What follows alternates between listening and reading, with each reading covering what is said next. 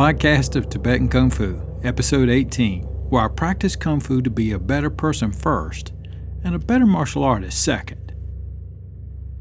I'm your host, Sifu T.W. Smith. We got a lot on the Kung Fu radar today. I normally try to keep these around 10 to 15 minutes, but I'm not going to rush. Like we always say when we're doing our Tai Chi, take your time. So that's what I'm going to try to do. We have an update central, several little things to pull up, pumpkin carving update. Then we're going to wrestle with Push Life Force number 3, Desire. I want to say thank you to Mr. Larry Skelson, Jennifer, Allison, and many of the others over there at Facebook, because we had a great time at the Fundamentals of Push Hands workshop that we had this Saturday. I get pretty pumped up, blood starts flowing a little bit, but it was awesome. I got to push hands with just about everybody in the class. Felt like that when everyone came in as compared to when they leave, there were some good changes. Popped up a little video or two of some of the things there over on Vine, which we had our first like on. And then we also had some stuff on Facebook, and that generated some interest as well. Thank you also to Mr. Sensei Ando, who followed us over on Twitter and connecting with us there. And if you're interested in following the Vine channel, that's TibetanKungFu.net/Vine, and it'll take you right over to the channel.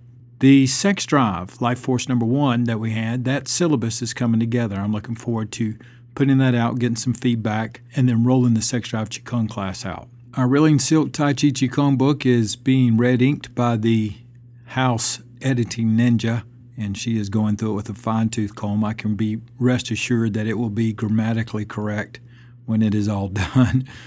I want to say thank you to Bruce for coming in from Charlotte this past weekend and giving us a big update on everything that's happening over there at the VA in Charlotte, and the update that there's some interest and requests for us to implement the same program in a couple other facilities both in and out of the state. I'm really excited about putting that program out there a little bit further along too. The Kung Fu Boot Camp Fitness Program, 8 weeks long, is going to start again. I believe that's going to be in the next couple of weeks. That's on a Saturday morning. And if you're interested, you can go to TibetanKungFu.net/Kung Fu Boot Camp. One word, Kung Fu Boot Camp, and it'll give you the dates and all that kind of good stuff there. Probably the biggest thing on my list here is that the pumpkin carving. It looks like it's going to be Saturday, October the 25th. We usually shoot for the first Saturday before Halloween, and when I looked at the schedule, October the 25th looked like the right time. At 6 p.m. is when we usually start, somewhere in that area. Come a little early for the potluck and, mingle a little bit, and then stick around for a little bit to help us clean up. We keep it fairly informal, but there's plenty of stuff there for everybody to do and to have some fun. And those of you who've been coming to the workshops and things like that, you're all invited as well. I want to make sure that I extend that out. If you come here and you support this Kwoon, you're invited. It's that simple. Because of the responses I've gotten here with the Push Life Forces, I went ahead, acquired the property of pushforces.com. And I'm going to put that together into a website, and it's going to pretty much just take these same sort of 3 episodes, but spread them out into a lot greater detail. Because when I'm covering the podcast, as I've said before, I'm trying to keep this within a time frame, also that it's fairly focused. So when I roll that out, it's going to have a whole lot more information, a lot more detail, and it will include other life forces. With this one, I want to make sure that we hit these big 3. Now, when it comes to life forces and what I'm doing here, we've had Sex Drive, Belonging, and today Desire. These are the 3 that I found to be the most important. What's important is that you don't necessarily accept what I'm providing here as a doctrine of any kind, but thought for you to find your own. Through your meditation, through your practice of Kung Fu and life, look at your experiences, develop your understandings of yourself. Now, when it comes to the desire, it is said in several traditions that desire is one of the first things you breathe in, that when you take in the air of this world, it goes along with a couple of the other life forces. I will say this when it comes to desire, if you're trying to get rid of it, good luck with that. I wrote down about 5 or 6 questions here. First, desire. What is it? Number 2, more often than not, it's brought up in a context as if it's a bad thing or something to be gotten rid of, to free yourself from. Why is it important? What if you don't get a rein around it? Collar and leash. What if you're lacking it? Occasionally we have folks who are just lacking desire. What do you do with that? The biggest dilemma with desire is that it has a very subtle transition that becomes not so subtle when you're in it. It's when desire becomes obsession. For example, we have folks from time to time who get obsessed with perfection. Anything short of perfection is a failure. Now, obsession to achieve a destination that actually doesn't exist, that's going to be a tough row to hoe all the way around. One thing about a life force like desire, and it's not optional, either you train it or it rules you. So how can you tell what is desire as compared to obsession? I went the simple way that I usually do is first I went to the English dictionary and looked at obsession synonyms. Synonyms for obsession are things like passionate, preoccupation, addiction, crazed, like some football fans, you know. Now the synonyms for desire are a little more mild. It's more of a wish, a want, an aspiration, an inclination. When we look at desire, what about a philosophical or scholastic point of view? In the Tao Te Ching, it is usually translated into English, and sometimes if you don't dig a little deeper, you can accept what others will tell you at face value, but it's always from their perspective. Doesn't mean it's wrong, it just means it's their perspective. But if you dig a little deeper, you might find a little bit different way of looking at it. When the Tao Te Ching is translated, it is often translated, the word you is translated into desire, as if it's a bad thing. Now, in the artwork of this episode, there's a monk sitting there. He asked the other monk, what do you do when you have freed yourself of all the desire, except the desire to be free from desire? As if being free from desire, one, is optional, and then two, as if it's a bad thing to have desire. Even the desire to be a monk is a desire. The Chinese word for desire, and there are several, but the one that I'm most familiar with is called Xinyuan. Translates basically as a dream, a wish, a cherished desire and aspiration. It's very similar to our synonym of desire. It's made up of two primary characters. The first is Xin, which means heart, mind, and soul. Yuan, which means sincere and honest. But when you look at the original Chinese text that's translated, it will use what they say is the character yu. And that character, it represents passion, lust, and greed, which is very similar to the synonyms of our English word of obsession. Buddhists refer to it as an attachment, something that you can't let go of.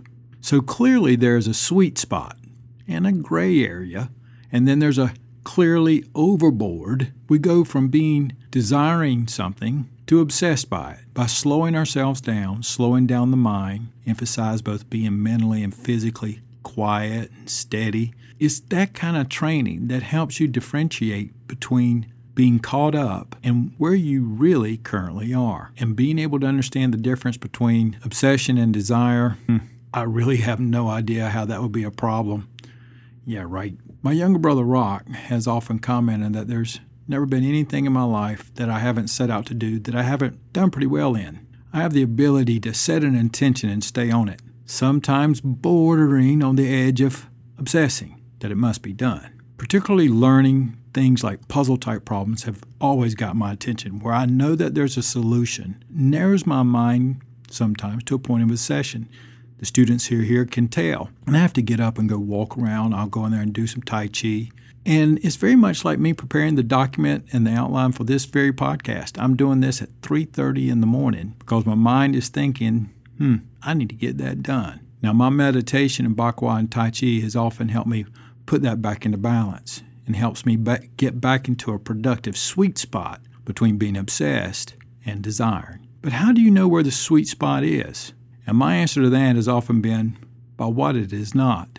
If you're guiding your desires, you're in a good place. If your obsession's guiding you, it's going to be rough. You're an accident waiting to happen. But over the years, I have a list of questions here that you can ask yourself that will give you a moment of pause. And if you slow down enough and actually give yourself a good, sincere answer, you'll have a real good idea where you're sitting. When you get ready to achieve something or work on something or attain something, can you walk away when you're absolutely sure it's not going to work? Can you walk away when you're done?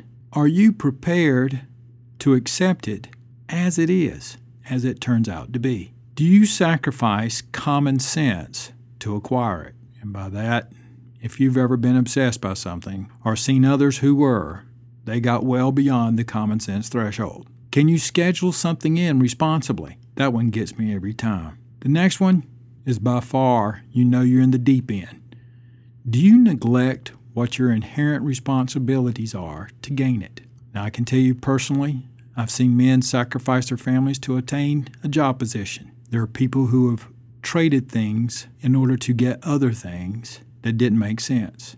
Do you sacrifice your role as a parent, as an employee, as a friend in order to attain this new set goal? So take those few questions there. And if you're one of the folks who sometimes gets like I do and you really have to make sure that you back off the gas every now and then, those questions have always helped me. But what if you're one of the folks who sometimes lack in desire? Here are some of the things that I've found that have helped folks if they slow down enough that they can get some guidance in themselves, not from the outside, but from in your own heart. Ask yourself and look at your life and find things that you are passionate or energetic about. Perhaps there's a link between the type of tasks that you pick or the type of environment that you are most productive in. What were the things in those instances that really motivated you to work on it? I'm not talking about being successful. I'm talking about being motivated and energetic about your tasks. So when you're lacking in desire, one of the things to find out is that you've had it. You just got to find out where it was. Find the seeds and hobbies and projects that get you moving. I know a couple people who are very passionate about finishing something. They like to start a project that has an endpoint, like landscaping or building a wall, things like that. And it has a distinct done on it. Now, on a lone project, you may have to take that big project and break it into 100 little dones rather than looking at this big mountain going, I can't do it. Desire has a very good way of teaching you what you are most interested in. And then you have to develop yourself into becoming interested in some of the things that just need to be done. So dig into yourself, slow down enough so you can get a real answer and find your way. All right, so on push life force number 3, desire, let's review. First and most important, desire is not a bad thing. I encourage you not to be free of desire. Find your sweet spot between being in desire and being obsessed. If you're lacking in desire, find the things that you're passionate about, and then find those in every task that you begin to work on. If you look, you can usually find it. Use Tai Chi, meditation, particularly things like the mindful awareness work, to balance you out and to find your way. And then we had the litmus check of questions to help you find if you're sitting in the sweet spot or not. I hope you have enjoyed the 3-part series of Push Life Forces. Number 1, sex drive and libido. Number 2, belongings and wanting of intimacy. Number 3, desire, bordering on the edges of obsession. And because of the feedback, I am going to put together that pushforces.com where I plan to dedicate a lot more content. The PDF for this particular episode will be up in the next couple of days. And if you're interested in me letting you know as soon as it's up, sign up for the newsletter, TibetanKungFu.net/newsletter. And as soon as it's up, I'll shoot out a little email and let you know. If not, you can go over to the White Bamboo store and just check in the download section under Tibetan Kung Fu. As a reminder, you can use TKF10 at the Bamboo store on anything that you purchase and get 10% off, and that's only available through the podcast folks. And I do appreciate you looking at the website and the feedback that we've gotten that you are liking the way it's laying out. It's taken me a little bit to get used to, but I like it. And thank you for joining us on Life Force number 3, episode 18. Use your Kung Fu practice today to be a better person first and a better martial artist second. This is Sifu T.W. Smith, and thank you very much for your interest, and have a fantastic practice today.